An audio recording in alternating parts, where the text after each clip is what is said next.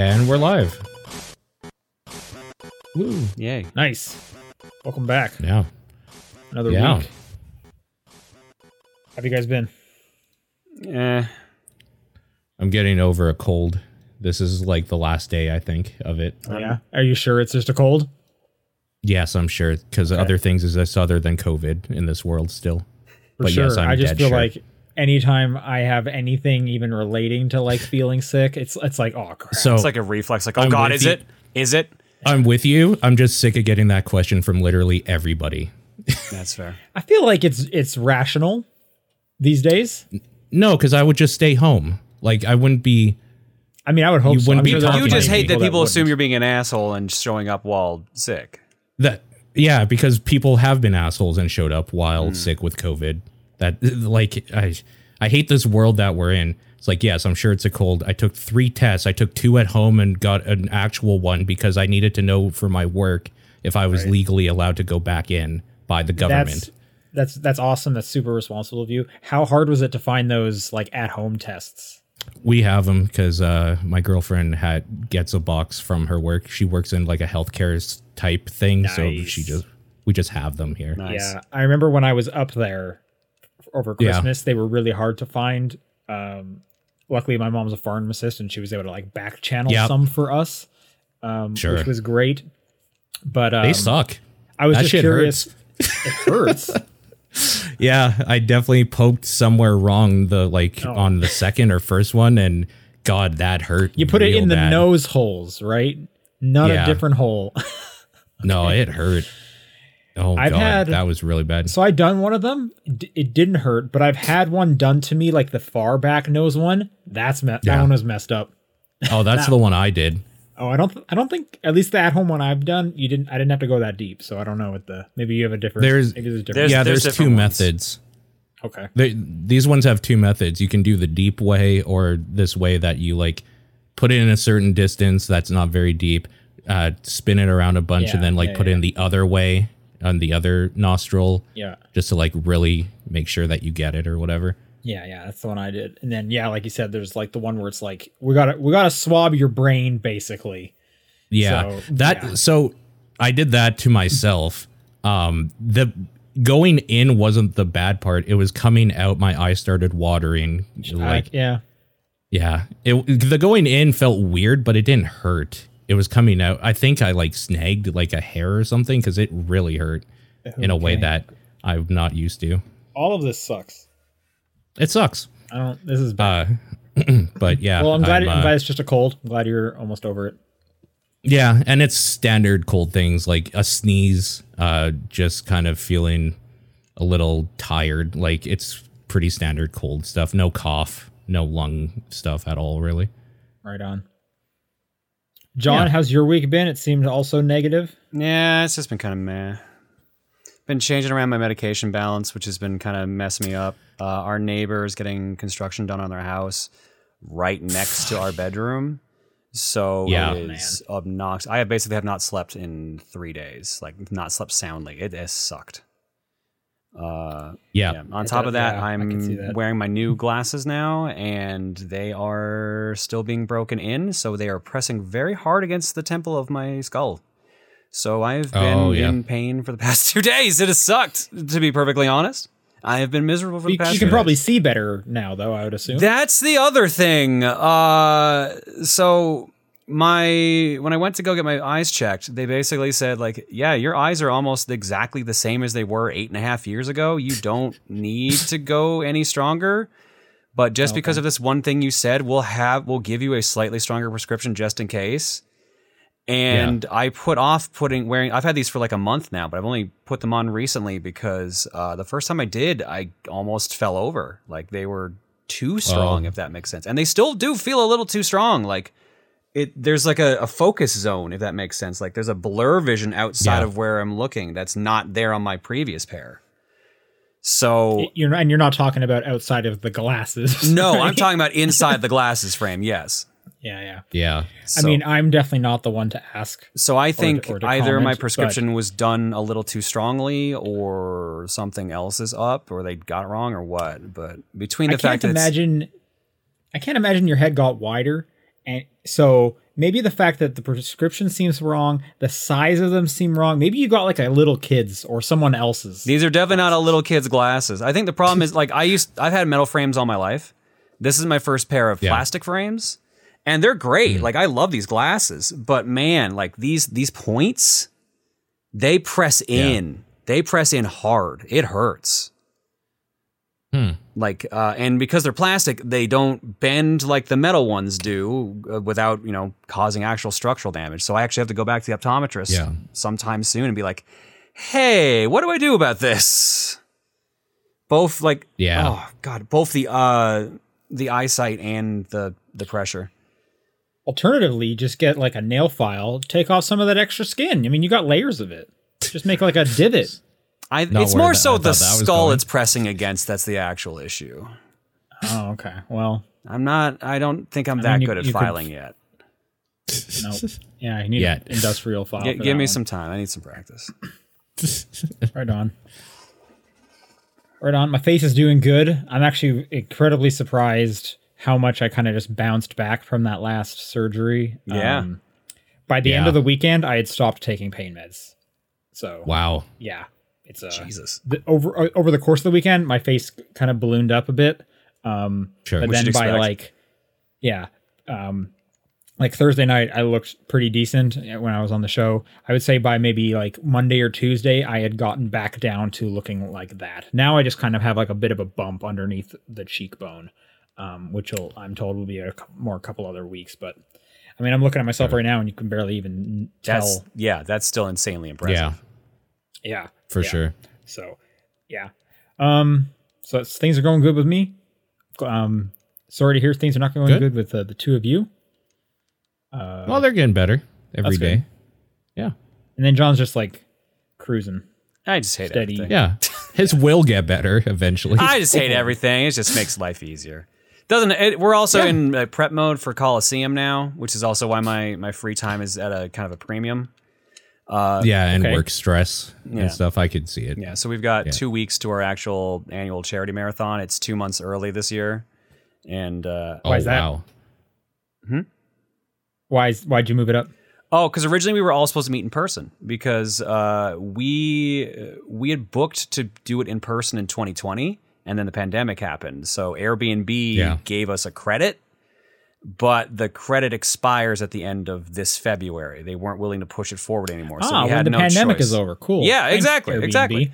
Yeah. So we had no choice. We had to use it then or not or lose it. So we tried. Not everyone can make it. Not everyone feels comfortable doing it. So we're having like a pocket thing where a couple of us are in one place, a couple of us are in the place we were supposed to be in, and then the last few people are at their homes. So I'm one of the 3 or 4 people that are just going to be at their home. Everyone else is either in one of 2 pocket locations. Yeah, I assume there's not a lot of. I mean, I don't know the extended family. Are any of them even in Calgary or around the area? Myself and my wife are the only Canadians. Yeah, makes sense. Well, that live in Canada, I should say, because 2 are Canadians, but they both live in the States. But yeah. Okay. Oh, Hey, we still count as Canadians. I can vouch. Well, I don't know. One of them. Well, I guess one became a dual citizen today, so I guess technically still she counts as whatever she wants. I guess so. Well, not whatever she wants, but she has 2 options now. Yeah. So, whichever's more convenient.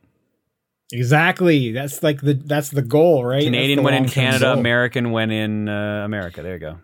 Well, it's pretty much it's like American when in America, and then anywhere else in the States, you say you're from Canada. I was gonna say anywhere else in the world, you say you're from Canada. Sorry, that's what I meant. Anywhere else in the world, tell them you're Canadian, because it'll just be smooth sailing as far as I'm concerned. All right, well, let's do the show let's do the video game part of the show for a little bit. This is the Top Down Perspective for February 10th, and I'm Sean Booker. I'm Paul Fleck. I'm John Wheeler, and I'm not going to lie, I honestly thought you were going to slip right into talking about a TV show or movie right after that transition. Just to troll everyone. I could if you'd like. I've always got something in the chamber. I don't at the moment, but I probably could have. You know what? Lied to me and to this entire podcast audience. How dare you? I finished Masters of the Universe Revelations, and that show is so good. Not enough people are talking about it. it is like the most badass while being extremely goofy, like show I've seen in a while. So I think it's because the way they did the show, because they released it in half seasons, from what I remember, and the first half was on a major cliffhanger.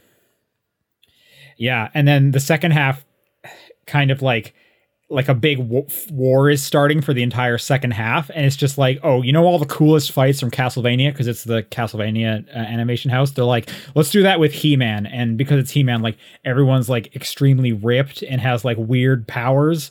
So they even bring like Orko and they make him cool and stuff. Like even if you don't like He-Man, you should watch this 10 episode series because it's a blast. Yeah, Kevin Smith wrote for it, right? Or was he director? I forget which. He's a writer. Okay. Was he a writer? I thought he was just like a producer or something. I don't know exactly. He had some role that was pretty important. Writer would be important. He was definitely like championing it for sure. Which again makes me kind of think he's a producer, but I could be mistaken. I didn't pay too much attention during the credits. But yeah, that's on Netflix, so people should definitely check that out. Again, video games. I had such a nice little smooth transition into it, and then you did that. Paul, have you played anything? No, I played a bit of our TDP Plus game, but I've been pretty much sick, just kind of resting this week. Okay. John has not played anything. Nope, nothing. Haven't had any time. All right. Well, you guys can talk to me about the games I've been playing. This week I finished up like a bunch of kind of longer projects. I finished up like February's TDP Plus game, Kenna. Oh, okay. I wrapped up Halo Infinite. So I was just kind of wrapping up a lot of loose ends, and I was like, time to just play some quick fire ones, most of which were all just FMV games that I had just had piling up in the background that I've been wanting to get to for a while. First one I played was called 5 Dates. This is a Wales Interactive published game. Wales does most FMV games these days, so there's a good chance you've played a Wales Interactive published game. This was a FMV game that was produced during COVID with the London. It's based in London, so it's locked down. So everyone filmed themselves and sent the footage in, and it's basically a dating sim where you're a dude. Oh, I don't even remember his name. It's like, it might be Victor. Maybe, I don't think it's Victor. Anyway. You're Victor or whatever, and you're going on a date with 5 girls, and then you have to just like answer questions and you know, try to get them to agree to a second date, and then you get to pick 2. You go on a date with 3 of them, then you get to pick 2 that you want to pursue for a second date, and then the 2 you go on a date with them again, and then you pick 1, and then you see if you can like get their phone number is like the end goal for each one of them. So there's 5 girls. You can go through the whole thing. It's pretty fun. I thought they did a really good job of making these video chats, because it's all video dating because they're all in lockdown, seem really like authentic, as well as like the way they would like overlap some of the talking. Like it sounded really natural. I was pretty impressed with how they did that, especially considering they filmed this all individually without actually doing any video chats with the other person. So they did a pretty good job of making it seem like an actual conversation was happening. And then because it's an FMV game, there's just some like goofy stuff that you can play around with some of your options. So that was a fun one. These next 2 I was probably more into. First off, Telling Lies got added to Game Pass a week or 2 ago. Yeah, I saw that. This is the like next game from the studio that did Her Story. This one's definitely like the like highest production value. It's like the meatiest one there. It is very much Her Story, like but we built on that exact formula. So once again, you are typing in search words and listening to video clips in a completely different, out of order, and trying to piece together what exactly was the narrative that happened to these people. And that's one of the other differences from Her Story. Her Story was like all one girl talking about her one story, her story. Whereas this has like a whole cast of characters and you're figuring out how they relate to each other and how their lives intermingled and whatnot. And you're looking at like dates and times and figuring out, okay, wait, so it was 2017 here, which means he hadn't done this part yet. And you're looking at like the amount of facial hair he has, because that kind of like puts things in the right order and stuff like that as well. That one's really, really good. Very enjoyable. Again, highest production value for sure. And yeah, if you liked Her Story, definitely check this out. A really good FMV game. If you haven't played an FMV game, and it being on Game Pass is just perfect for that. But yeah, just know going in, the whole point is you're going to be kind of lost, and you just, anytime you basically hear a character mention any kind of noun, you're going to want to remember that noun and search for that, because it's going to load up like, 4 or 5 videos where that noun was mentioned. Right. One downside, and this was the craziest design decision, is so let's say you look up, I'll give you the first word that they like start you on is love. And what they do is with these search words is they'll give you up to 5 videos where the character in the video said the word love. And they'll give you time codes of when that word was said. So you'll pick the first one. You can't play the video from the beginning. You play it from where they said love, which is odd because you're going to get like, let's say you're going to get like a 6-minute long video and it's going to start you at like a minute 30 where they said love in a sentence.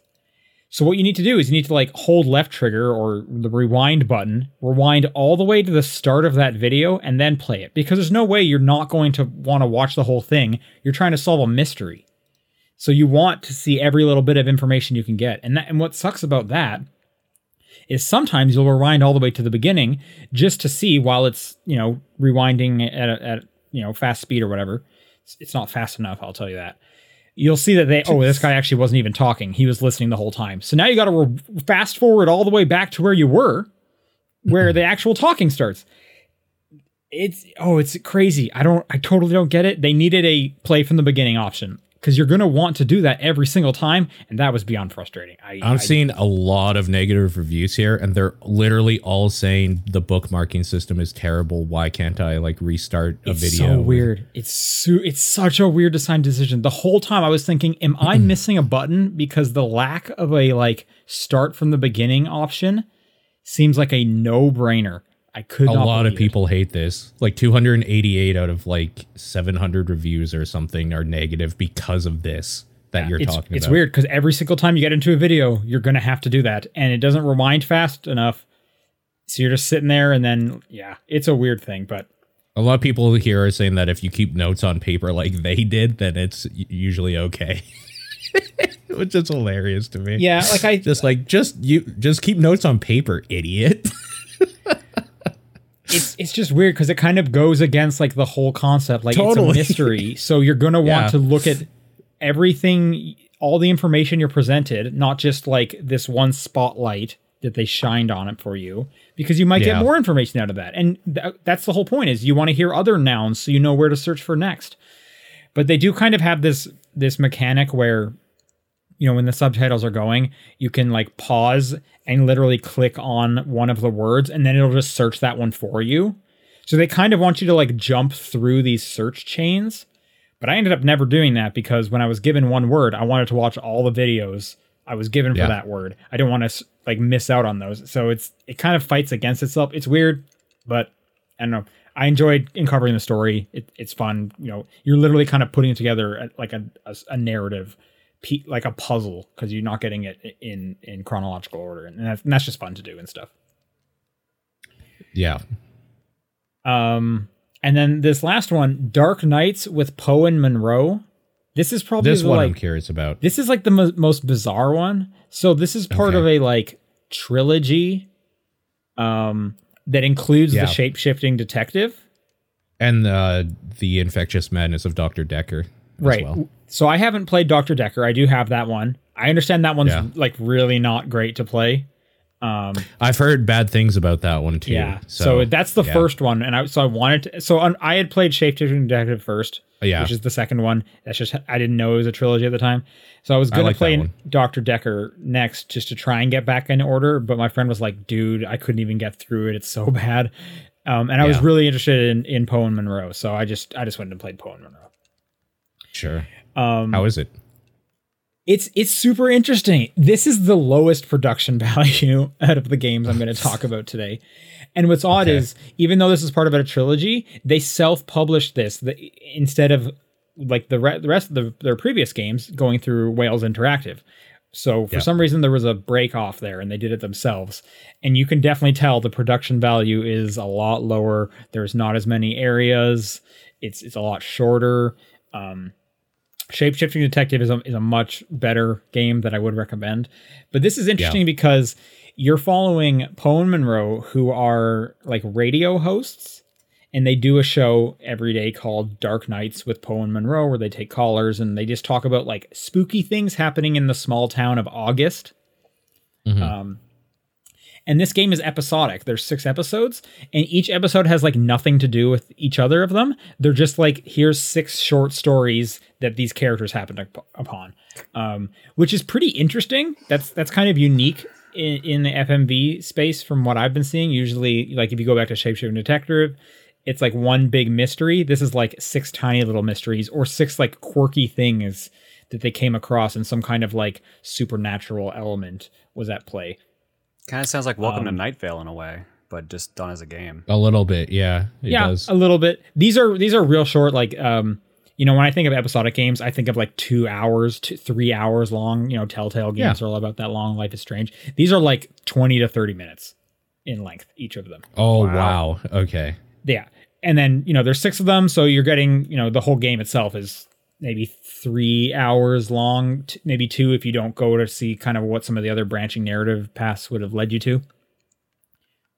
The big draw here is these characters are just so enjoyable to be around that like I would love more of these little micro episodes of these characters.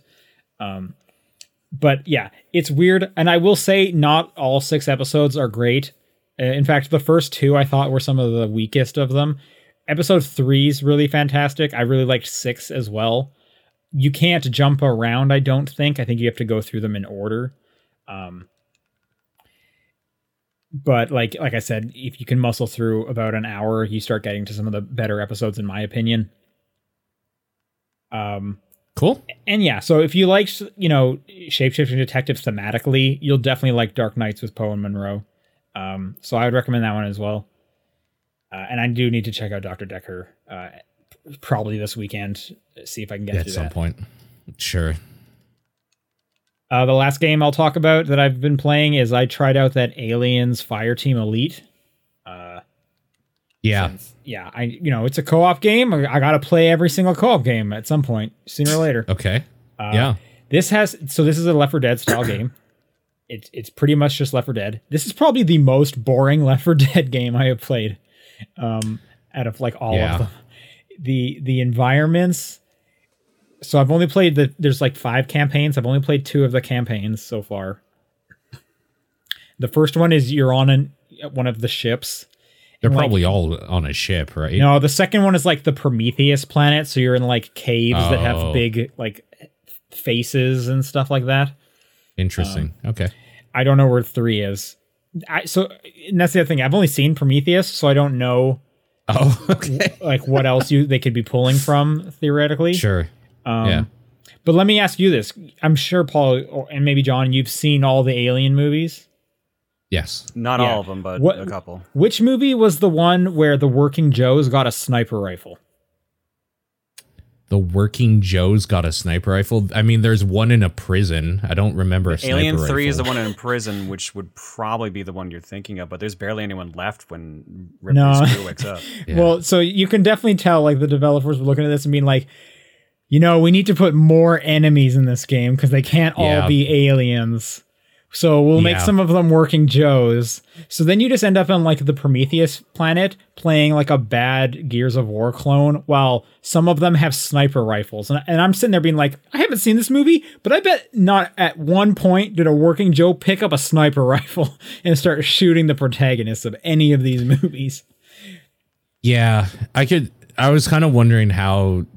So I have this installed. I just never got around to playing it because it's on Game Pass. Yeah. I never got around to playing it. I was wondering how they were going to do the fact that like there's all of the alien like different variants or whatever essentially still boil down to a fast melee type enemy. Sometimes it can spit like an acid type thing. Yep. And that's about it. Okay. So like, how are they gonna like add in gameplay? Yeah, how do they get like the typical Left 4 Dead style enemies that show up in every single one of these? Because those are, I guess, the only 4 types of enemies that can exist. Special ones that do more than just like run in. You're faster. looking at, when it comes to the xenomorphs, you're looking at a whole bunch of like little ones that just run at you and like jump at you and slap at you and stuff. Sure. You're looking at ones that have like a green sack on their head, and those spit acid. Okay. Then there's like some like red crusty looking ones, and those ones like to jump on you, and you have to do a quick time event to get away from them. That almost sounds like the facehuggers. It kind of does, right? There's like those serious ones are the ones that walk on 2 legs and walk towards you, and they're a bit bigger. Those ones will like pick you up, and you have to do a quick time event to get out of the way. Okay. I mean, that's an actual alien at that point. Yeah. Well, they're all actual aliens. No, I mean, like this is making a little more sense. The standard form, what most people like picture. Yeah. Yeah. And then like the working Joes, so they all look the same. To be fair, all those aliens look the same too, unless they're like the big gray one, or the red jumping one, or the green spitting one. The working Joes all look exactly the same, except sometimes they'll have a sniper rifle. Sometimes they'll have like a big shield that you have to like try and shoot beside.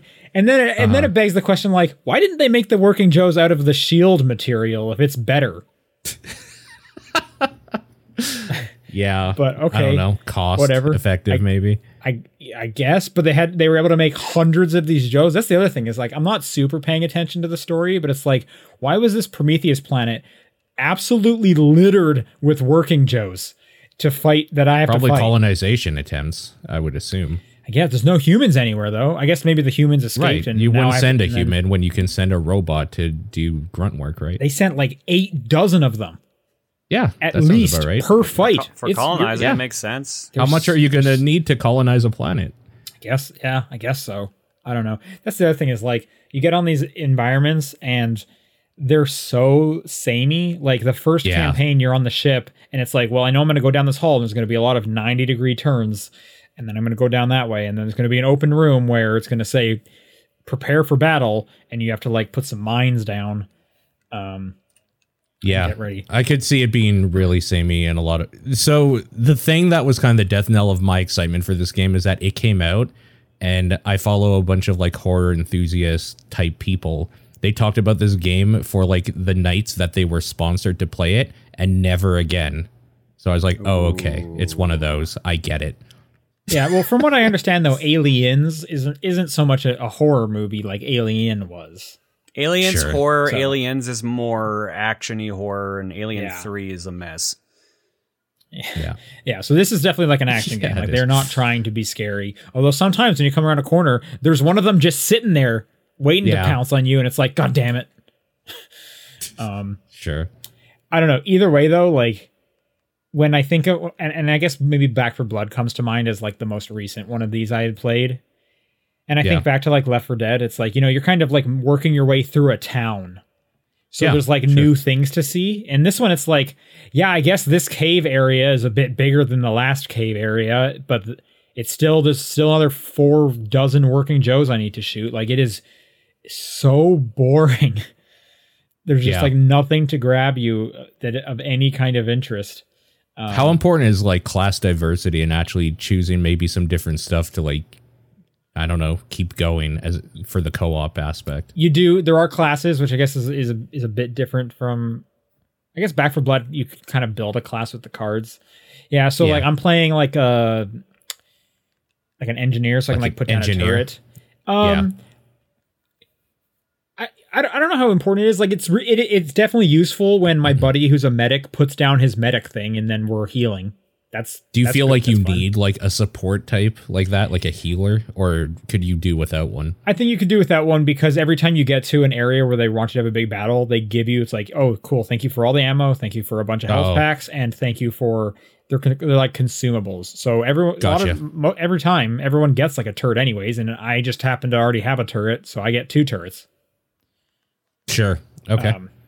Do you get to like upgrade that turret to like a missile turret or something cool? Or you do, like, what's your yeah. thing? That's probably one of the one interesting thing is you get to like your loadout. You can kind of customize it a whole bunch, and then it'll tell you like your like power rating, and then the campaigns nicely will say like, hey, make sure you're like at least 250 as a group before you do this campaign. Although the minute I get to a campaign where I'm not able to be a high enough level, there is no way I'm going back to a previous campaign and grinding to get stronger loot and Sure. level up this character.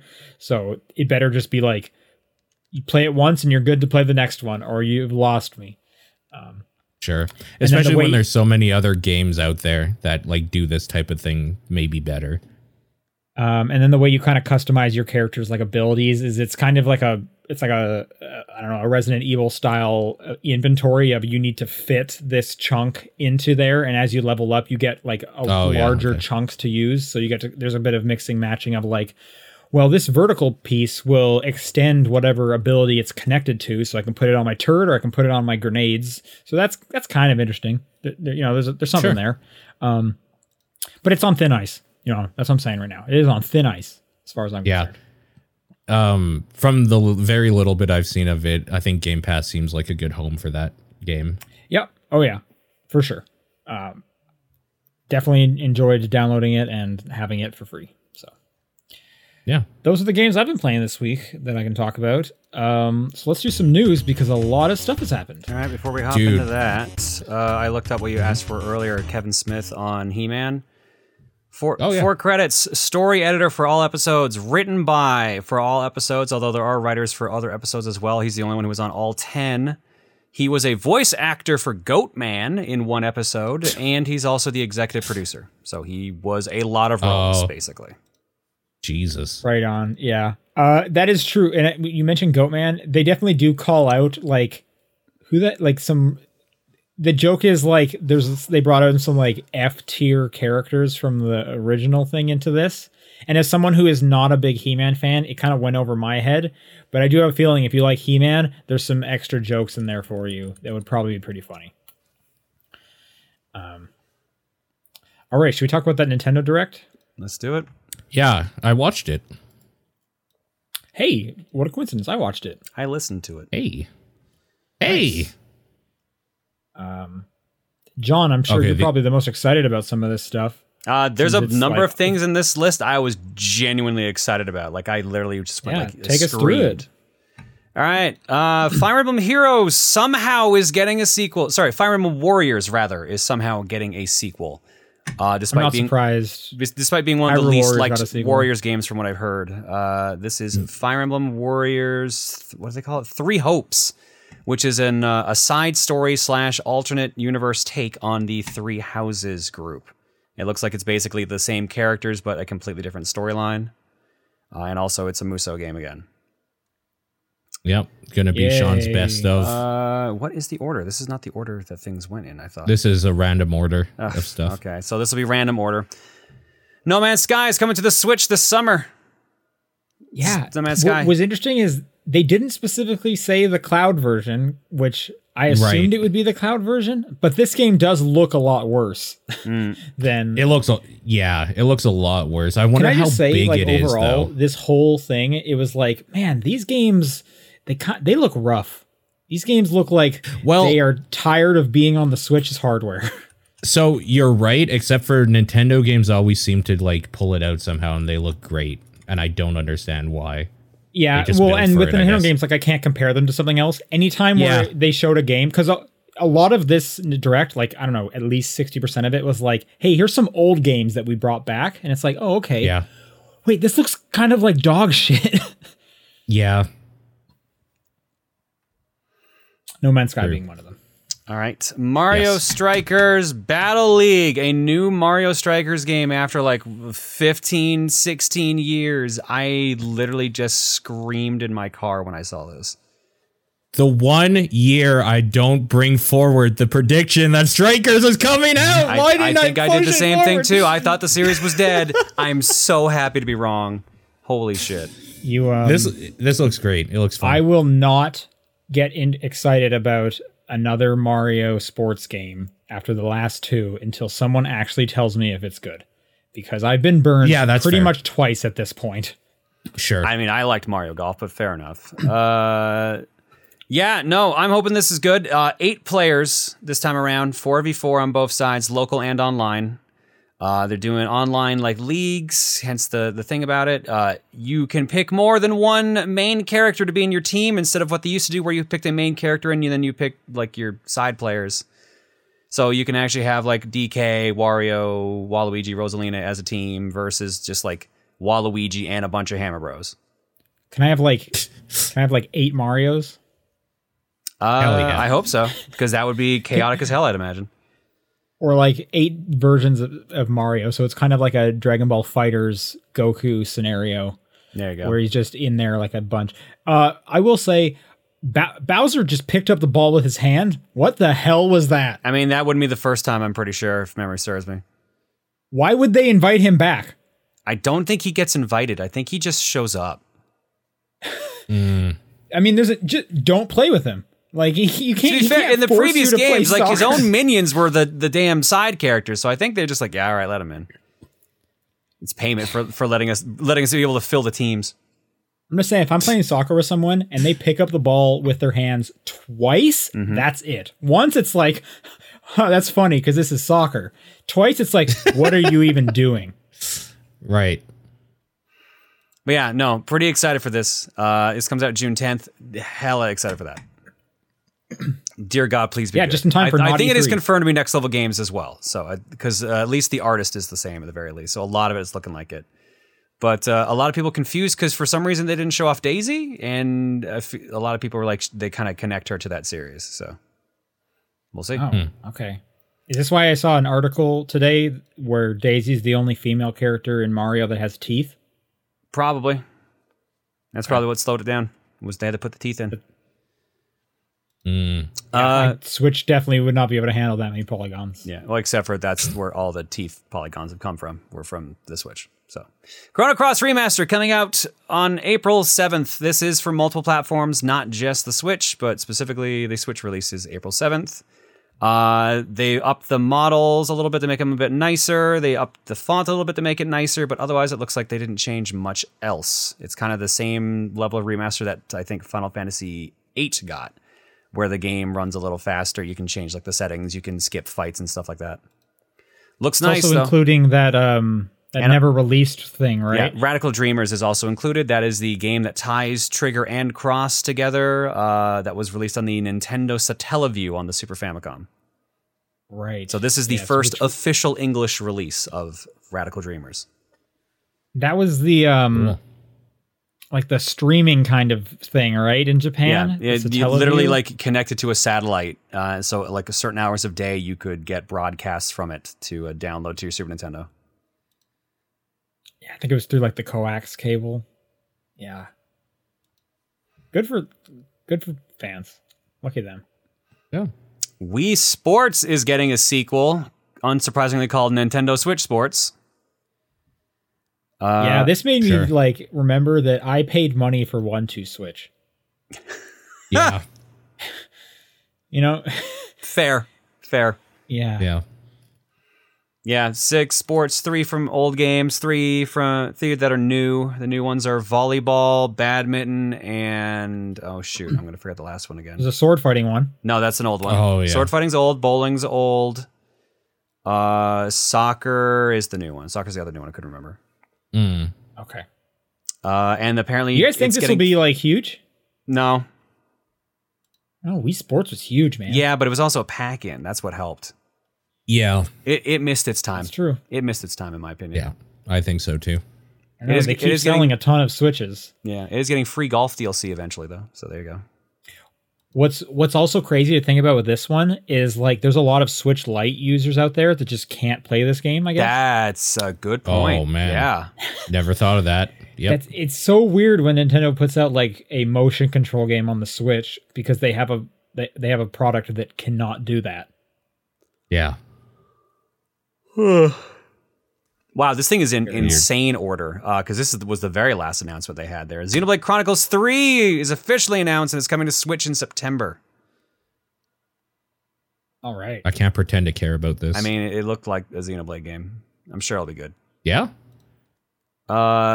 Earthbound Beginnings and Earthbound are added to the Nintendo Switch online services for Nintendo and Super Nintendo.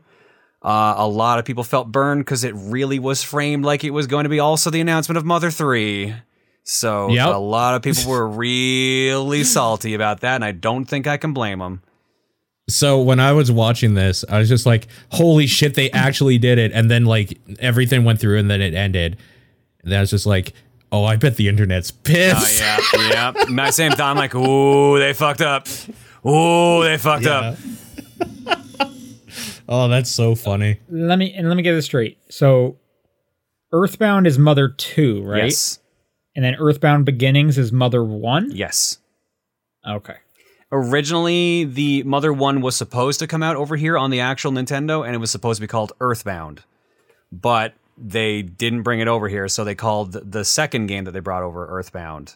So that's why now it's been redubbed Earthbound Beginnings instead of, Mother 1 or Earthbound 0. Okay. All right. Got it. Next up on this list, like I said, this is in a weird order. They announced a ridiculous amount of Mario Kart 8 DLC. An actually ridiculous amount. 48 new tracks being added to the game over the next 2 years. This is literally doubling the amount of tracks in the game. Yeah, and new in quotes, it's like remastered. Tracks. All the tracks apparently are remade tracks from other games, but they are including the mobile game that's been out for like a year or two as remade tracks. So some of them might as well be new. Yeah, I didn't know that. Yeah. That's basically a new track for sure. Yeah. This is weird. Mario Kart 8 DLC? So I've talked about this with a lot of people. I'm like, this is insane. Like 48 tracks is literally the size of Mario Kart 8 Deluxe. They could have just made a new Mario Kart. But everyone's pointed out to me, it's the #1 selling game on the Switch by a lot. Yeah, keep that momentum going. Yeah, 43 million copies of this game have been sold. Totally. So, I think I'm with John on that part. Like, sure, they'll sell a bunch of DLC. They could have easily gotten more than double that by just calling it Mario Kart 9, and then they would get $60 over 25. Yeah, people will still buy it a ton, and it would have made like me buy it because I'm not going to go out and get 8 Deluxe now so I can play these remastered tracks. But if they had called it Mario Kart 9, I would have just got it. Yeah. So this is what makes me wonder. Like, I think at this point they're signaling that we're not getting another Mario Kart until the new system comes out. But at the same time, what the hell is going to be in Mario Kart 9 if they're just willing to give us 48 new tracks? Well, new tracks. Just going to be one track. That's it. It's an open world Mario Kart game. It's just Burnout Paradise. I'm actually okay with that. You and 99 other carts drop into the map. You joke, but people would love that. God, would be I bet people would hate that because people don't like change. I would. No, wasn't there like. Was it in Forza Horizon? Wasn't there a mode that was a battle royale? Yeah, that was Horizon. Kind of fun. So, you could do that in Mario Kart. I was referring to the Burnout Paradise, but Mario Kart. I think that would be awesome. That'd be so great. Yeah, that would be wonderful. Yeah. Yeah. So they're releasing it in 6 separate packs of 8 tracks each over the next 2 years. It said in fine print, like all tracks will be out by the end of 2023. I believe the first pack of 8 is coming out in March, middle of March. And they revealed, I think apparently they showed all 8 tracks, but they only named 3 of them. And the only 3 I remember seeing named was Tokyo Tour from Mario Kart Tour, N64 Choco Mountain, and what was the third one? Coconut Mall from the Wii one. Thank you, Coconut Mall from the Wii one, the one that actually had the music playing in the background. And I think they teased one from Mario Kart Super Circuit was there, and I don't know what the other 4 was. I wasn't paying that much attention. But yeah, no, they said they're basically pulling from all previous Mario Kart games. $25. It's also included in the Switch Online expansion pack. Yeah, the Super one, the N64 version one. So yeah, okay. So there you go. That's a pretty good deal at that point. But $25 also for basically doubling the size of Mario Kart is also a good deal. Well, it would be it's $25 for everything. If you do the subscription, you'd have to get 2 years of it to get, because you have to. No, wait that's for also all of true. them to That's come out. actually clever. If I you didn't buy think it of now. that. That's something on Yeah. Nintendo there. I wonder if they haven't announced if there's gonna be any more like characters or vehicle parts added. So I'm wondering if it's just pure tracks. I'm assuming it is for $25 for all that, but still, that's insane. Yeah. Moving on, Portal and Portal 2 have been announced for the Switch in the Portal Companion Collection. So finally, Portable 1 and 2. Portable Do you guys Portal think this 1 was? and 2. You think this is just a little bit weird since the like Steam Deck is coming out at the end of the month? Yeah, kinda. Just kind of just odd timing right there. Really odd timing. What else we got here? Triangle Strategy, which again I still can't believe they're sticking with that name. Still the worst name. Yeah, Yep. but at least they dropped I the like project. that name. I'm glad that I'm glad they did. Comes out March 4th, so that is less than a month away. Tell me about this next one. I have never heard of this game. All right, this was a Super Famicom Squaresoft RPG that never got released over here, but definitely has a cult following. It's called Live Alive. I always grew up calling it Live Alive because it made more sense because it sounded like Yeah. living a life. But apparently they are both supposed to sound the exact same, so it is Live Alive. Okay. But yeah, so this is a JRPG that was on the Super Famicom where you go through 7 different storylines based on different times, different eras basically, and different characters, starting way in the prehistoric era and going all the way up to the distant future. And then I believe once you clear all 7 of those, an 8th one happens that ties all of them together somehow. But apparently, like it's a really like it has a big cult following from what I've heard. So this is the first North American release of this game officially. It is being done in the 2D or live 2D engine or whatever they call it, the 2D art engine. Sorry, 2D HD. Thank you, HD 2D. 2D HD, which is such a lame name. Yeah, but it's like, it's just the as a engine concept, that it's- Octopath Traveler and Triangle Strategy are Yeah, coming in, and that I Dragon just- Quest 3 remake. Stupid term, man. So yeah, if you like nonsense. classic JRPGs, this is definitely one to pick up. I feel like every like 1 or 2 directs, we get another classic SquareSoft JRPG that I've never heard of that has a cult following that they're bringing back. Yeah. So I mean, I'm not surprised. Like I said, this is an excellent, a bit of a surprising pick, but still an excellent pick. This also means they're starting to run out of stuff they got in there on that Super Famicom, which means Bahamut Lagoon's happening in one of the next 3 directs, basically. The Bahamut Lagoon. it's Nintendo. They'll find a way to resell you something. Yep.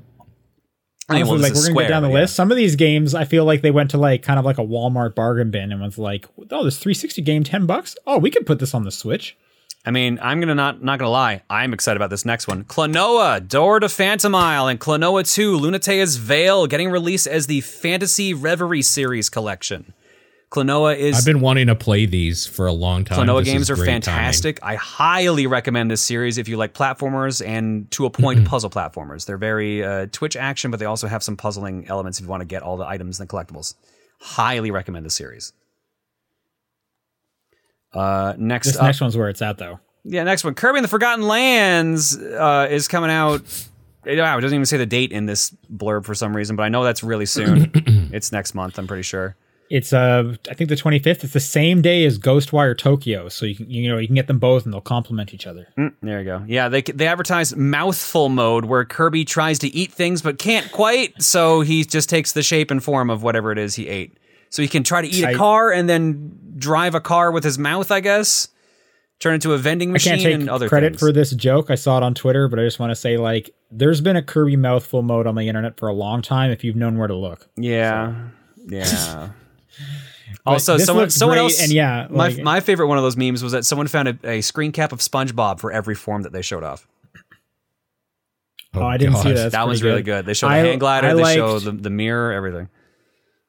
I liked the classic Akira, him going towards the bike to take the tarp off, but it's Yep. Kirby.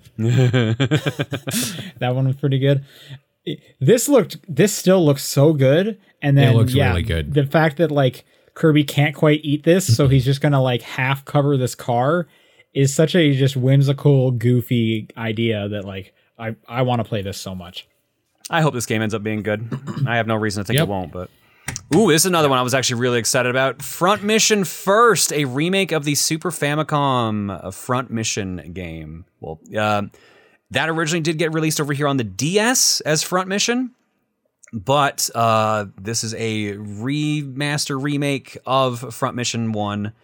And they announced right after that Front Mission 2 is also getting a remake in the same way, and that was a game we never got out over here at all. So these are fantastic tactics games, fantastic games. I love these. So I'm super excited. This blew my mind. I was not expecting Front Mission. Same. When I heard Wanzer, because I was listening to it audibly, I'm like, wait a minute. I only know one series that uses that name. Another one. Because the last Front Mission thing was that Left Alive that was dog is Left Alive actually Front Mission? Ew. Yeah. Yeah. I thought it was Front Mission Evolved, the weird one around the Kinect era.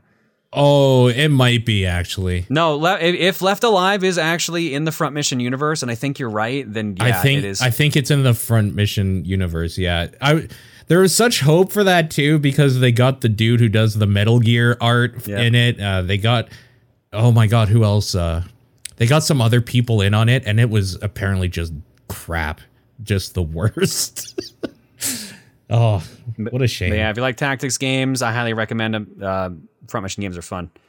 Splatoon 3 still exists, in case you were concerned. They showed off the new Salmon Run features. I don't remember if they said the Salmon Run in this game is limited or not. I actually kind of spaced out during this part. Because I was like, of course they brought back Salmon Run. It was like one of the best features of Splatoon 2. But I swear to God, if they again time gate this fucking mode, I'm just not buying Splatoon 3. Because I think it was hard to tell based on kind of what they showed, but it made it seem like it was like a horde mode again.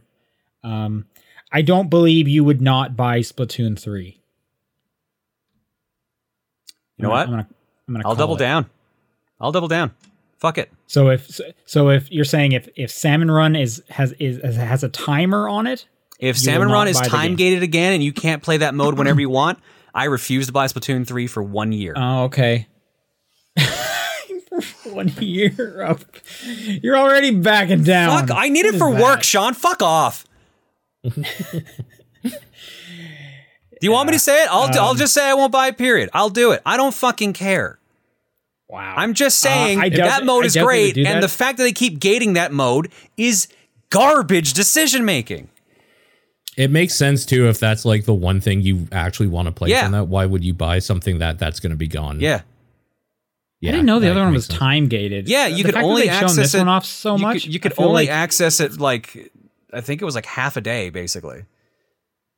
Oh, weird. Yeah. God, that's so stupid. And it used to be worse. At launch, it was like, yeah, it's up for like 6 hours, and now it's down for 6, up for 6, down for 6. Like I think they opened the window larger and larger over development time, but it still, I believe, is not available at all hours of the day, which is absolutely insane. Unless I missed a change and they did fix that. I hope to God they did, because I think that's really stupid. Are they trying to justify that with like a narrative reason? No, I wasn't really following the story. No, the narrative reason is just like, it's just we're just taking a break. That's it. We can't keep fighting hostage as they do. I'm gonna look it up. Shown the Salmon Run a few times, so I would be odd if they like. I really feel like this time around they have to have learned, right? Like it was like stupidly popular during the game. Like I really hope they fucking learned. The way they're advertising it seems like they did, but it's Nintendo. I've been surprised leaning before. on it, so I'm more curious. They're doing a campaign this time, right?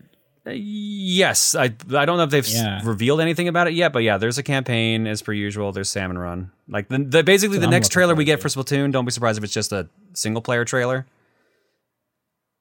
Oh yeah, yeah. I don't think they gave a release date for Splatoon 3 yet. I think they said summer. Yeah, which I think they said a while back. Advance Wars 1 and 2 Reboot Camp, done by Way Forward, out April 8th. Got a new trailer showing off 4-player online multiplayer, map making, campaigns from both games. Basically what you'd expect. Looks good. Yeah, looks good. Yep. And that's all that this has. For some reason, I thought there was something else here that was forgotten, but like I guess there was. No, they also have the Dread update is in this article. Oh right. It is or isn't in this article. I don't see it here. It's below everything. It's like never mind. I thought that was the end of the damn article. Yeah. Yeah. Metroid Dread got 2 difficulty changes. I laughed my ass off when they said, like, Metroid Dread's getting an update. We've made the game harder. I laughed so hard. I'm like, that's not what people want. So there's now a new... I am wondering who that's for. It's got to be for like speedrunners and just challenge enthusiasts. I get it. Some people will definitely want that. It is literally called, I think, Dread Mode or Nightmare Mode. Yeah. You die in one hit, no matter what. And then I think the game ends. Like you have to start the whole thing again. I don't know about that. It wouldn't surprise me, but yeah, it is one hit mode essentially. Yeah, when I saw that, I was like, "This is like the anti-Sean mode." Like, holy smokes, do I not enjoy? Not for me either. Yeah, no, I can't think of many people who would want to do that for like in seriousness. And then they mentioned, we also added an easier mode too. They added a rookie mode. Easy, yeah. So see, that makes sense. If you're gonna make that, why not do like these? I just found it funny they didn't lead with that. Like that was the biggest complaint was the difficulties. So you literally lead with, "We're making it harder, boys." Yeah. Yeah. So rookie mode, Really the only thing they showed was that you get more health pickups. I don't know if they're actually downing the amount of damage enemies do, because I assume so, because that was again the big complaint.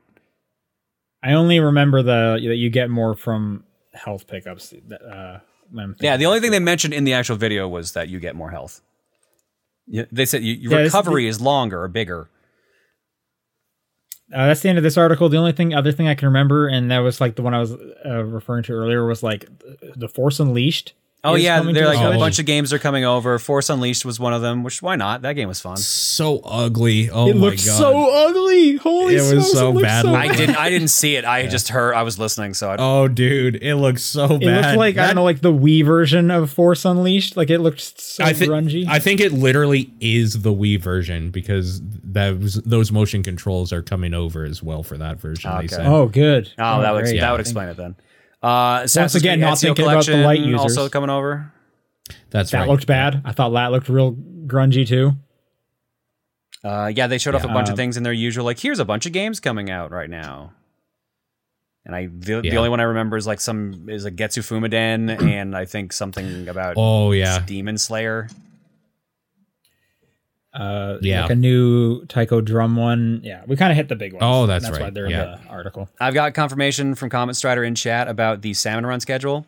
It looks like Salmon Run is unavailable for about 6 hours between map and weapon rotations whenever it switches, but it is usually up for at least 24 hours.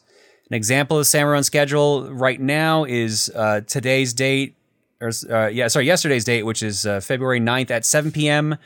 to February 11th, 7 a.m., then a 6-hour break, and then it continues from there. So they have to keep taking weird breaks in between for the mode. So it's on for 24 hours, and then there's a 6-hour break? Yes. So that is better than what it was at launch from what I remember, because I swear at launch it was only 12 hours. I remember people on Twitter being like, "Oh yes, it's back up" or whatever. Yeah, just be like, no. What are they talking about? It sucked because sometimes I wanted to stream Salmon Run and it was just down. So I'm just like, okay, can't do that. So I don't get it. Like, no. I really hope they're just like, yeah, it's just a permanent mode now, because it really should be. It proved itself. No, my math is wrong. That's 36 hours, and then the second one is not even like a round number like that. That would be 20. That would be 36, and then. Oh, no, you're right. That is 36 hours. Like 42 hours is the next one? What an odd number. So you understand what I'm saying, though, right? It makes no sense. I would say it probably makes about as much sense as a lot of Nintendo's decisions. I guess.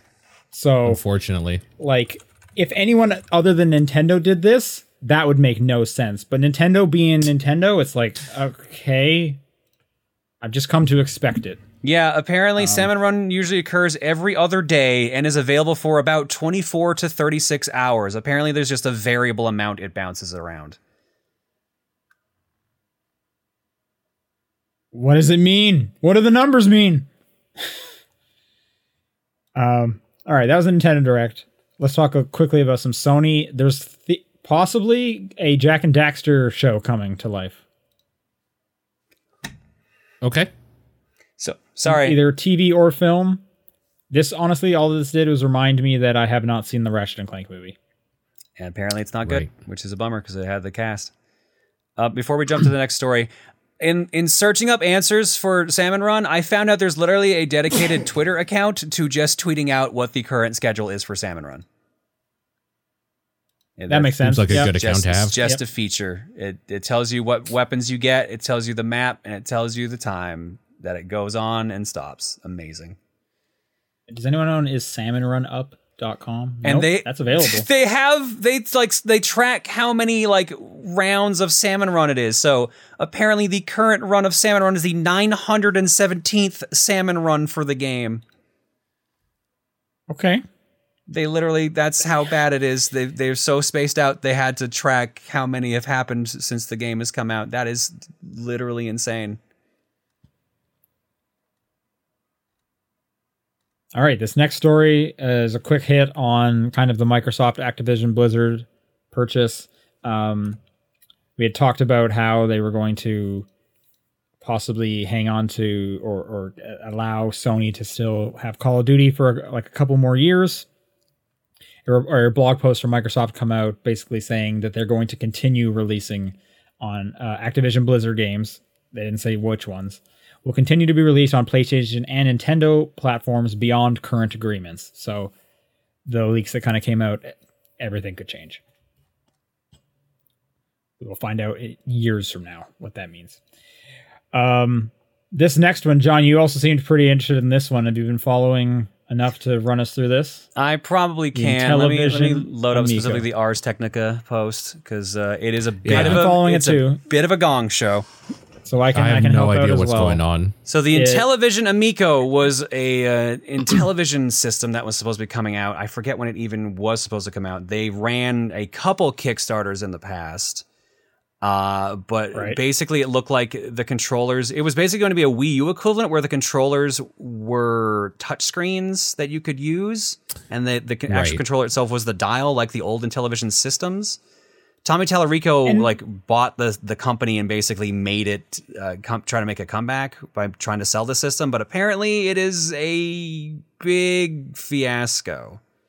Yeah, and the big kind of draw, the marketing push behind this one was like, hey, remember when games were like simple and the whole family got around them and they were like family-friendly games and you didn't have to pay tons and like, hey, we're going to sell games for $10, yada, yada, yada. And that number is important and we'll get to that later. Yeah, like this is, there's no bullet point here, but essentially they are absolutely broke. And apparently, if they were to sell the system at the current price that they had set it for, which I believe was $250, they would be losing $100 per system. So there's a few things that's been changing, and a number of things to notice. So yeah, $250. They're saying we're probably going to have to sell it for closer to $350 now. So just now consider what this console that kind of seems like one of those mall kiosk plug into your TV and play mobile game knockoffs. Now what it's competing against, that is more than an Xbox Series S. Yep. Isn't that also more than a Switch? That is more than the baseline Switch. It's the same price as the Switch OLED. Yeah. Yes. Which probably has a bunch of these games in much better form, for sure. Yeah. On top of that, they've announced that they're going to have to do another round of crowdfunding. Yeah. And people were kind of looking into like what that would mean and how much they in debt are. They would have to do another one after that as well. They had one of the things that kind of was shone a light. They had an angel investor that basically came in early on and gave them around $800,000 to help get this off the ground. Mm-hmm. And as part of that agreement was for every Amico that was sold, 100 would go his way, meaning they would need to sell 8,000 of these to even to pay back that one angel investor. To date, they don't even have that many pre-orders. Yeah, they only have 5,000 pre-orders total, I believe. 5 or 6, I think, was the number I heard, which is crazy to also think of. Like, this thing is, I don't think this thing is ever going to come up. They are like $5 million in debt. There was a line in here that was pretty crazy. There was something like they lost it was like $2 million due to a contract dispute. No further explanation.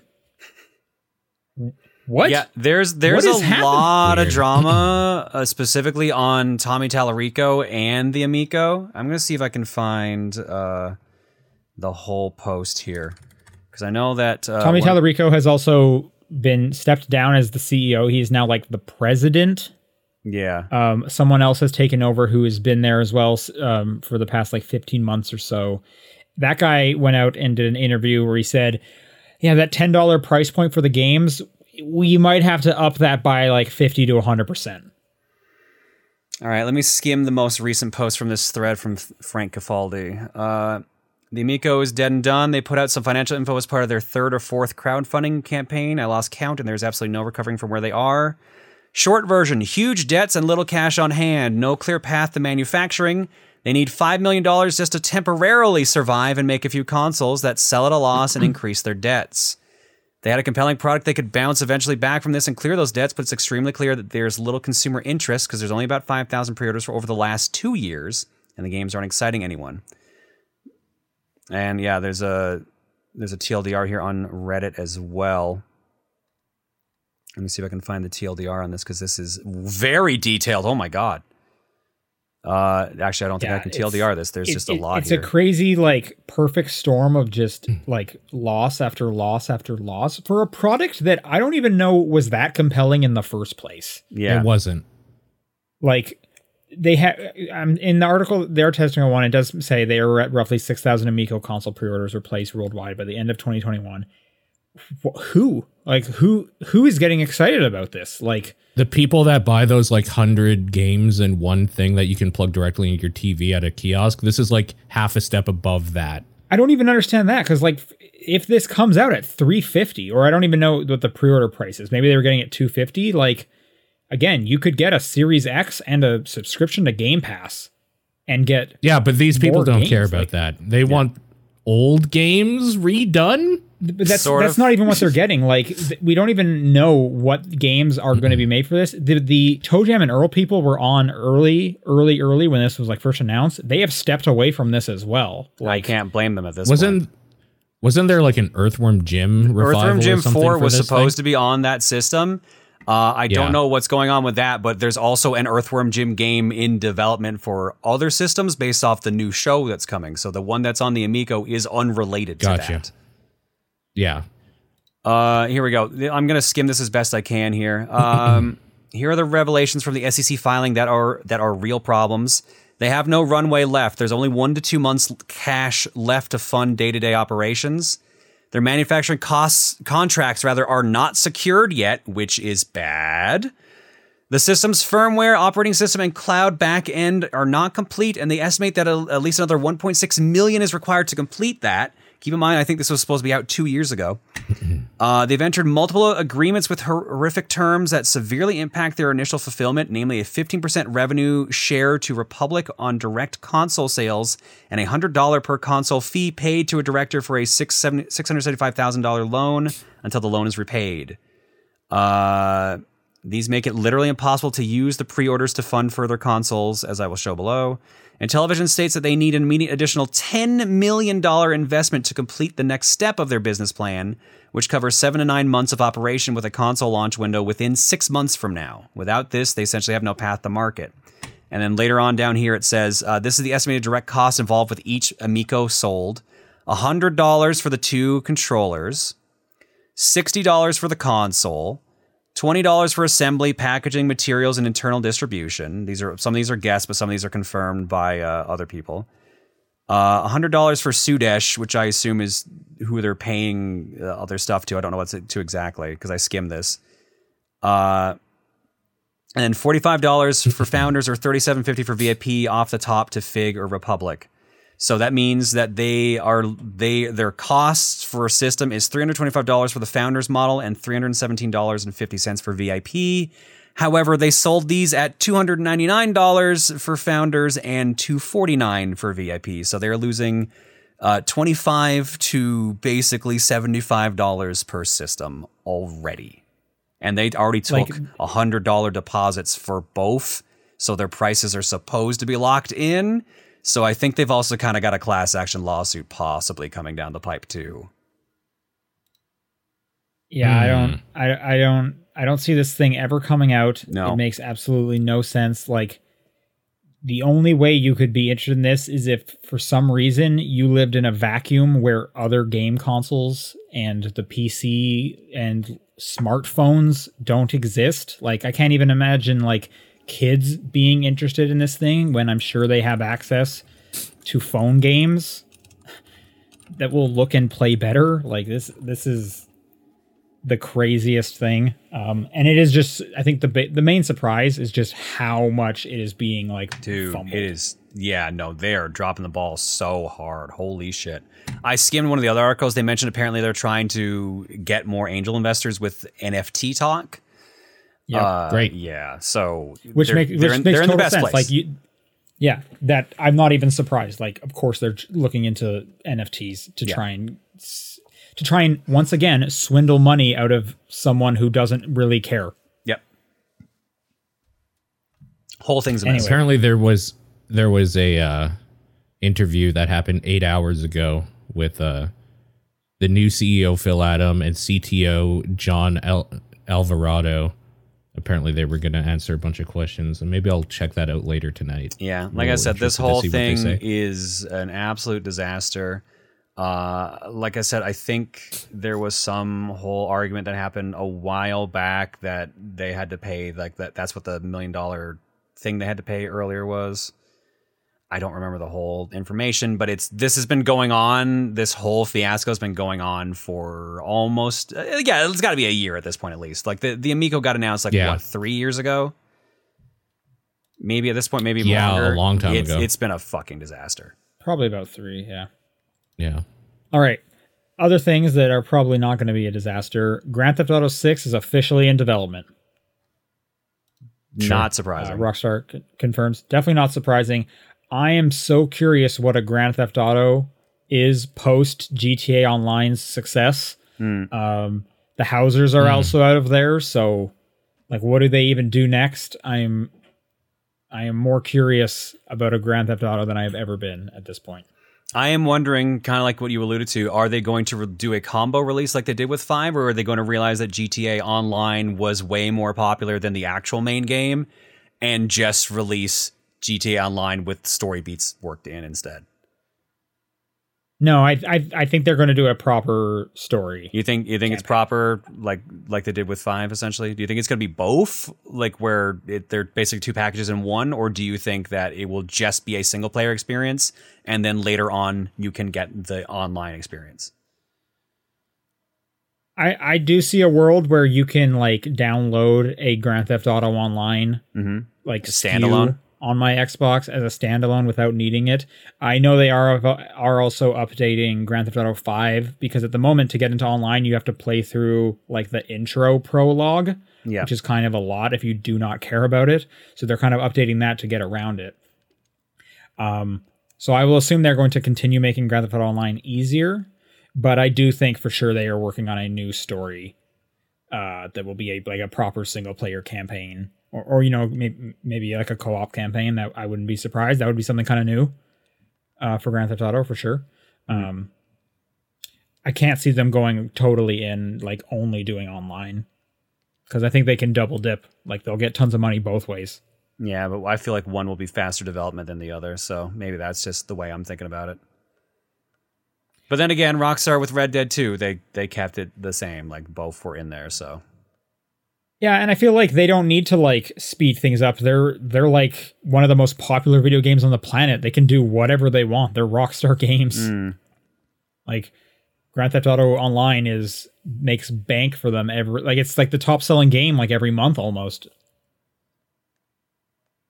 What do you think, Paul? Yeah, I don't know. All right. Suicide Squad from Rocksteady has been delayed until 2023.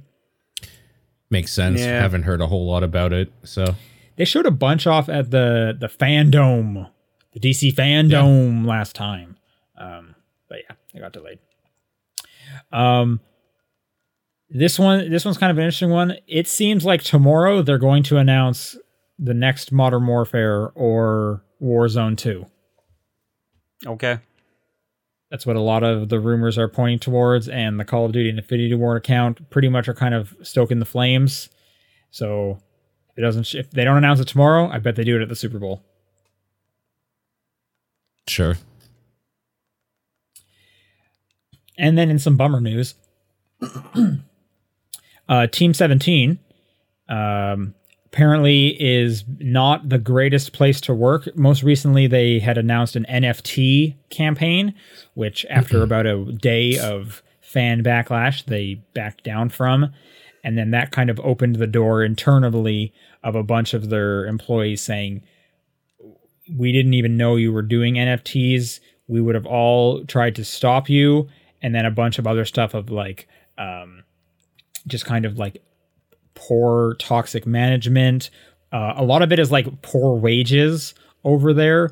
The article I linked for us here even references like some pretty scathing Glassdoor reviews for like the last 6 months of like poor performance, long hours of crunch, not proper pay. Team 17 has come out. For those who don't know, Team 17, they do like the Worms games. They're also a publisher. They work with like Ghost Town Games on Overcooked. They're connected to a bunch of stuff like that, and a bunch of those like satellite studios, or I should say the developers they publish for, like Ghost Town, kind of came out in support of the developers against the higher ups at Team 17. Just a dark mark for Team 17, which is a bummer to see. That's a pretty beloved studio. People, I feel like, who doesn't have fond memories of Worms? Yeah, you know, I literally had the egg icon be in the last Worms game they released, Worms Rumble. Yeah, I played that one. Yep, yeah. I saw that. That was fun. So this fucking sucks. So, you know, Team 17 has come out with like a pretty wish-washy statement of like, oh no, we stand with our employees and our conditions are better and yeah. And I mean, who knows? Because that's just, you know, PR speak at this point. But hey, solidarity with those devs. Hopefully they can move the needle now that a lot of this is public. Yeah. Paul, did you see these rumors for the Resident Evil 4 remake? Yeah, these rumors have been going on for a long time, but specifically this new stuff is a lot of it's going to be taking place around nighttime or whatever, and it's supposed to be more in the horror slant than before, whatever that means, and they're going to add more Ada stuff as well.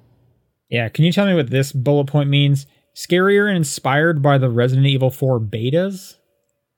The Resident Evil 4 beta or Resident Evil 3.5 that came out was definitely more of a like spooky, you're walking through a scary house in the dark with like fucked up things chasing you and stuff like that. And then it became Devil May Cry.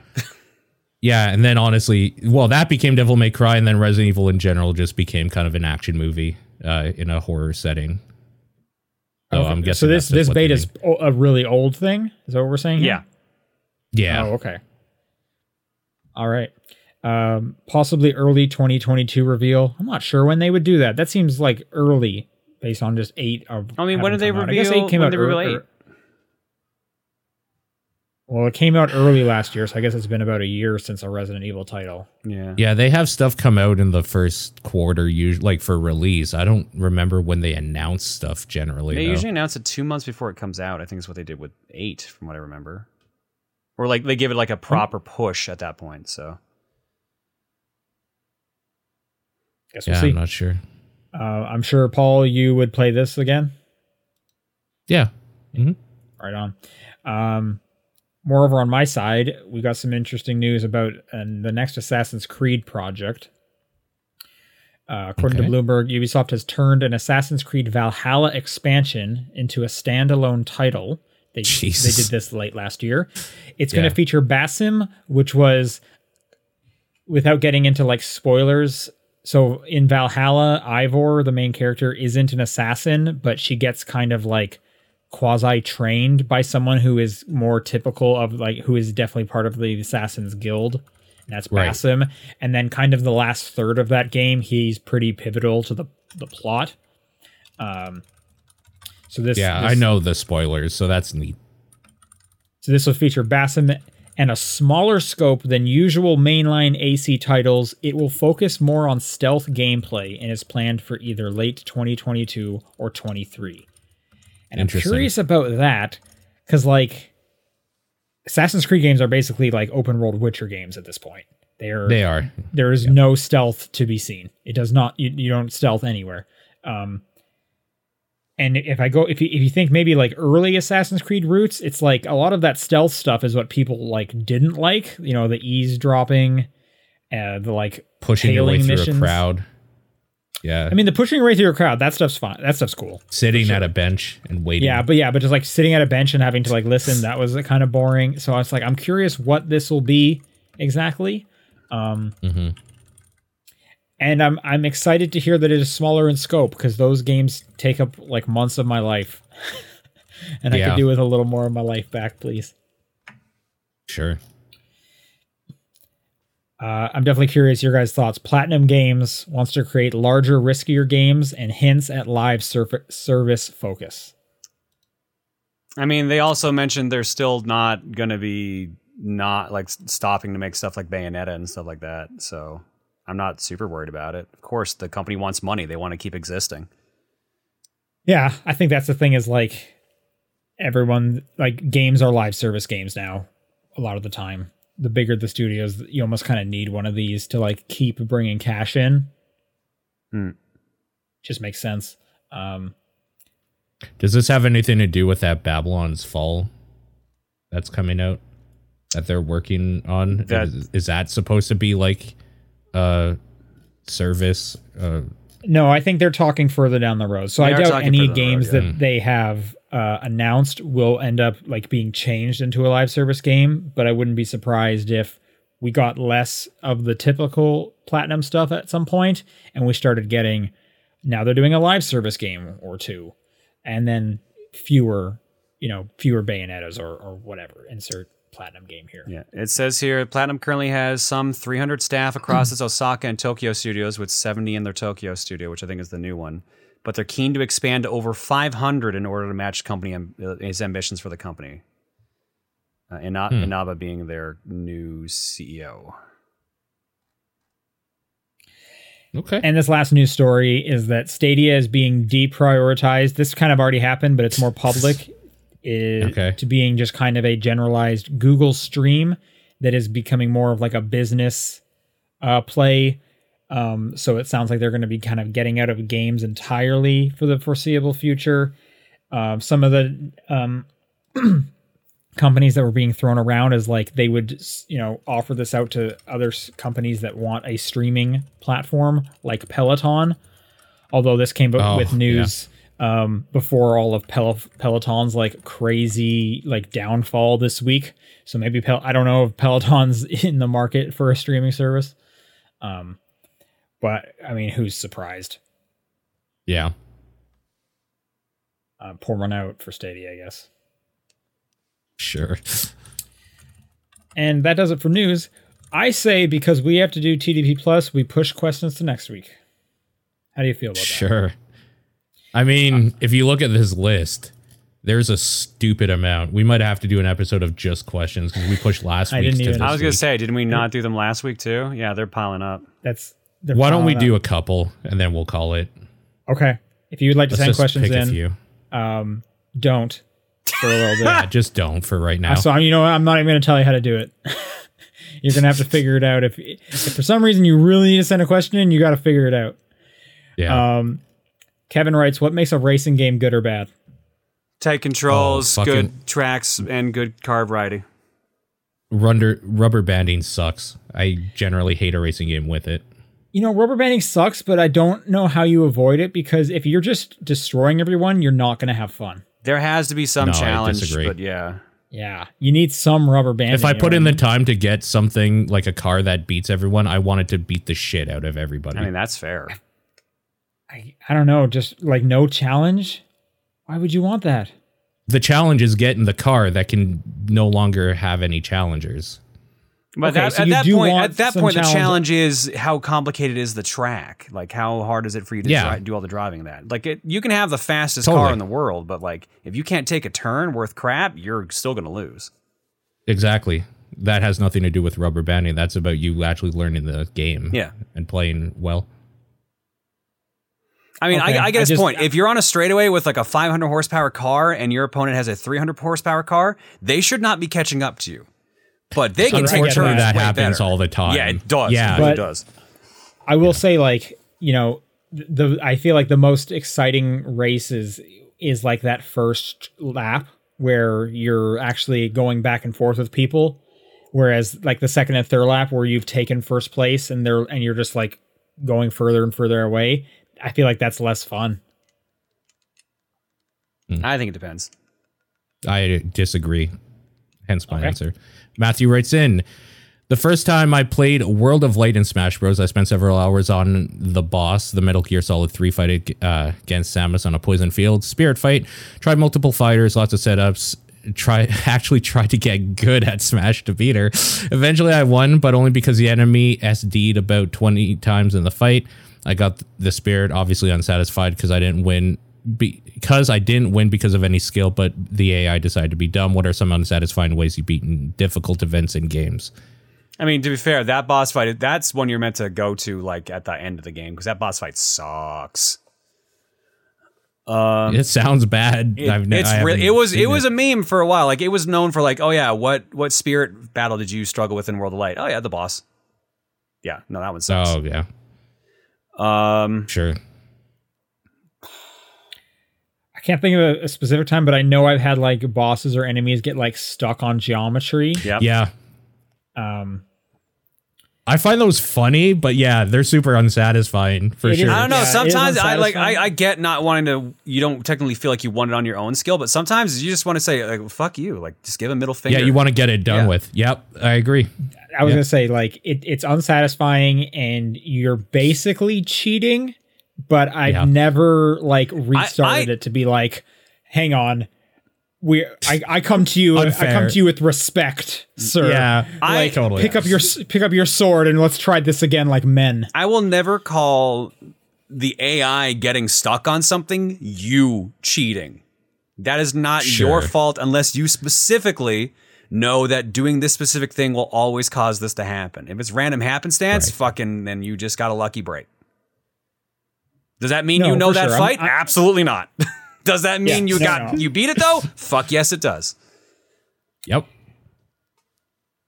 Yeah, I mean technically you did beat it, but like, can you really say that you are better than that boss? Yes, That I've is- played enough Yeah. I played enough FromSoft games to just say you take those. That is not the argument I have Sometimes when you I'm just playing a take game. Did I beat it? Yes, then we're good. Well, You just take if I those. go fight him again, will I win? Probably not. Do I care? Absolutely not. Yeah, like I said, I've never reset it, so I'll take it when I can get it. But yeah, In the chat, that's a good one. Sometimes if you do like a one-turn kill strategy in an RPG or like build to where you're just like one-shotting things because of some weird repetitive Dude. nature of something or whatever, that can be pretty unsatisfying that's- for a boss. That's what I hate. I couldn't think of an example. That just popped into my mind. Bravely Default. I had a team. I loved it. Brought it through most of the game. Final quarter of the game, it just stopped working in fights. It was useless. So I had to look up like, okay, what do I do? Wow. And like, here's the recommended strategy. And like, okay, this is great. Like I'm getting through fights without getting hit, but now this feels pointless. I will Oh, say yeah. like if the game will allow you to kind of break it, I actually think that's good because that allows so much kind of creativity within the game that you can kind of like set stuff up to do that, and that's pretty fun. Inscription has some elements like that where it's like, well, this actually, it will totally work, and the game actually Yeah. tries to like goad you into like, you should try breaking this game, which is pretty fun. And I will say specifically with Bravely Default, I do like it when it's like if you're using kind of one build the whole time and then the game is like, oh, well, we're going to throw this one thing that you've been relying on out the window. Now you need to like actually think on your feet. I do like that as well because I feel like it would get stale if it's like, well, I figured out the key to this whole game and now I'm just going to walk through it. I mean, I get being like, okay, yeah, you have like a physical build, you got to do a magic build or something like that. But like, there's just a point in Bravely Default where they're like, yeah, no, you need a very specific DPS amount now. Like, you need a very specific, very, very specific setup to get through the rest of this. Yeah, some of the final bosses, you really need to make Yeah. sure you're like well-rounded for sure. Like I said, like that 3/4 of that game are amazing. Sure. Dead in Sky says, "Hey Sean, as the de facto PlayStation Now representative from the TDP Discord, I figured I'd give you a quick update on what I've been playing from said service. Main game, Uncharted 1. I figured this was a good chance to start the Uncharted trilogy before the collection came out on PC, since 4 and Lost Legacy aren't on PlayStation Now. It was really fun. The writing was spot on, the light puzzle solving was fun, and some of the traversal was very engaging. Only negative was the amount of enemies, which apparently isn't an issue in 2 or 3. Very glad I got to try this game 15 years later. Oh yeah, no, 1 has way more combat. They're saying they're the representative. I thought they were saying I was the representative. I was like, yeah, I don't know why they're saying it to you specifically, but yeah, no, Dead in Sky is the representative. I probably said something like, "Who is even subscribing to this?" So yeah, that must be it. What are people even playing? So this is just kind of Yeah. Other games. Celeste, I beat through it years ago, but I finally finished a B-side via this version. Flower, very peaceful game. Let me get philosophical with my chat for 90 minutes. Flow, abstract, and it couldn't hold my attention for too long. And Thomas Was Alone, fun and funny puzzle game until it overstays its welcome. Next month, I disagree. I really like all of Thomas Was Alone. Next month, probably the Unfinished Swan short visual puzzle game. Yeah. It's good stream content. Nice. GTA 3 Remastered Vice City. Played the original on here for 2 hours via PS Now, and it was disappointing, but not the remastered part. The core missions were. Apparently Vice City is better for that, so I'll try it out. Yeah, most people I find like Vice City more than 3. I think that's a consistent thing. It's just overall a better experience. Yeah. They learned lessons from 3 and implemented those. Yeah. So, of course. Ratchet & Clank Quest for Booty. Unfortunately, Tools of Destruction isn't on here, but I'll play this before cracking time and enjoy myself. Love the PS2 originals. That's weird, because Quest for Booty is supposed to be DLC for Tools of Destruction, right? Isn't it? I have no idea. That would be really weird. I think it's its own. I think it's a standalone. Is it standalone? Okay. Well, either way. think It must be if it's on there. And The Wolf Among Us. I tried The Walking Dead and it had a pretty disappointing opening. I didn't care about what was going on. I tried 20 minutes of The Wolf Among Us and I know I'm going to play through the whole thing at some point. Wolf Among Us is good. Speaking of which, they showed another trailer for Wolf Among Us 2 and talked a little about that. That like game yesterday or something. Like very recently. I think it was yesterday morning. Yeah. Have they paid the original people they let go from Telltale yet? Because I don't think they have. Think so. Yeah. I don't think so. Yeah, they didn't talk too much about what the studio is, which I'm still curious because they announced that Expanse game as well. I think a lot of people are very suspicious because of that. I mean, I'm just ready for some more Telltale stuff. I like The Wolf Among Us. I also really like The Walking Dead, that first season. So I differ there as well. But I like it too. Okay, we each did a question. I say, Yeah. You want to do more? Do you want to call it there? No, those are all the email ones at least. So Okay. That works then. Clear that one incentivization. Send an email. With that, what is your game of the week? Pacross, I guess. Oh my god. Mario 64? Wow. I don't know. Oh, yeah, how's the speedrunning for that going, by the way? It's That good, huh? well, it's literally just getting good at BLJs. Okay. And then I'm fine. Because the rest of that game is so stupidly easy to learn that basic speedrun that it's made that game fun for me because I generally don't like that game. Cool. Yeah. I guess mine's going to be Telling Lies. Nice. And with that, stay tuned for the Neo, The World Ends With You live stream as we do that episode, or check out the archive when that goes up tomorrow. And for TBP fans, next episode is going to be on the very weird series that is the Book of Boba Fett. I was going to say Mando, but that's the wrong thing. Is it though? I don't know. We'll talk about that more this weekend for sure. So anyways, we will see you guys next week. Bye, everybody. Bye.